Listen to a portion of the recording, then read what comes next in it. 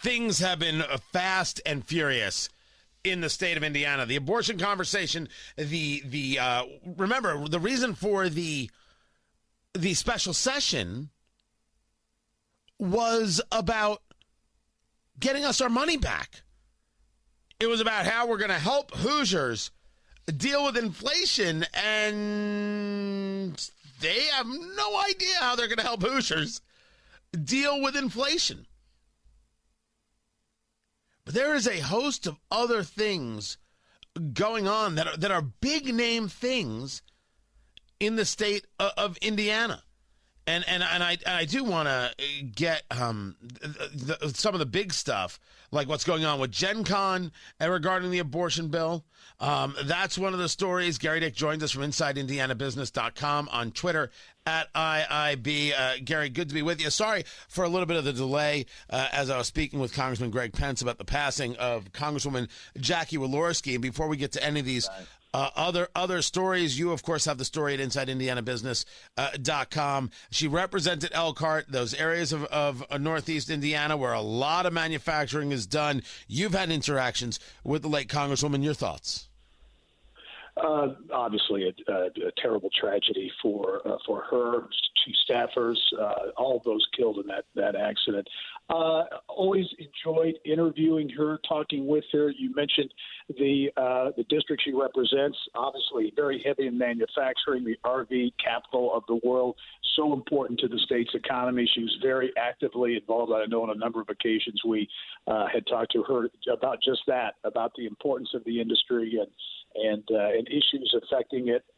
So obviously a shock, and as someone who will be missed and someone who made a difference. I don't think there's any question about it as you look at the outpouring of reaction on social media and elsewhere from folks on both sides of the aisle, and the comments they have, I think, reflective of a life very well lived.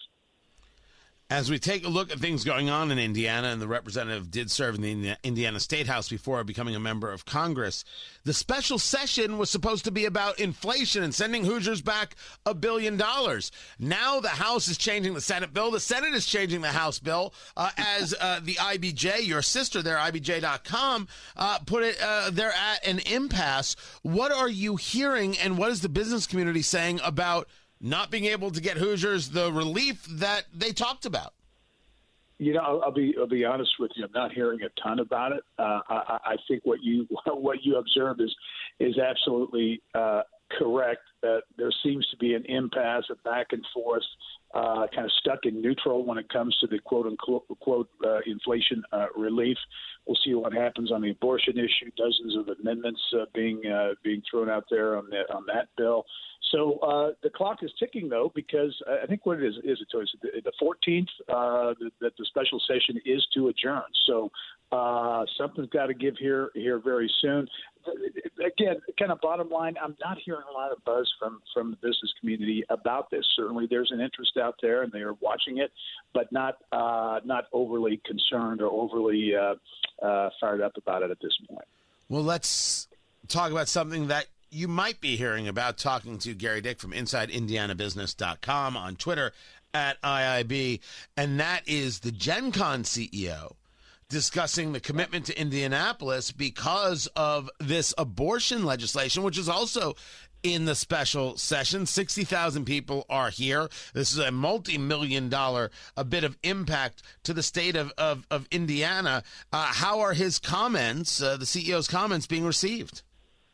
Well, I think they're certainly grabbing attention, and the CEO had a media availability yesterday. Our Alex Brown was there and reported on the story, talking about if this abortion bill does pass, that he and the group, Gen Con, would consider, question continuing to have the event here in Indianapolis. And I think they're committed here. I believe it's through 2026, so several years left on the existing agreement. But not surprising, frankly, from Gen Con. They've been very outspoken on social issues, certainly in the past. I'll remember RFRA and the controversy there. They were very much out front on that issue, too. So something that, again, part of the fallout and part of the reaction to the special session. Let me change gears a little bit and bring you to Muncie. you've got the story, and it's something that I've been following with a lot of interest. Ball State has been building out its esports team, and you can mock, you can laugh. Do not deny the power of esports, the growth of esports, and the money of esports. And when it comes to universities, the scholarships that are involved. Ball State establishing an international esports partnership. Is this Ball State trying to pull away from IU and Purdue and say, we are going to stake our claim on this and then hope it generates opportunities for other things? Well, I think it's a piece of it. I mean, there's no question about it. You mentioned you can laugh and kind of mock, if you will, esports at your own peril, because it is enormously popular, enormously lucrative from a dollars and cents standpoint. And Ball State is one of a number of universities, colleges and universities all over Indiana who are going all in on esports. They've got built of what I'll call stadiums, but they're these plush consoles and video screens and gaming apparatus all set up, and actually offering scholarships for this. Trine, Division III school up in Northeast Indiana, in Angola. They've got an amazing operation there when it comes to esports. So schools are recognizing, obviously they're going after young people. Young people are connected to esports and gaming. And this is because we see what's happening at the NBA, and all the professional sports leagues have, to some extent, esports elements to them, platforms to them. Ball State, I think, is kind of getting out in front of it, though, creating this relationship with, I think it's Gen G, which is, as you say, an international esports organization, talking about creating pathways for students to get into the school.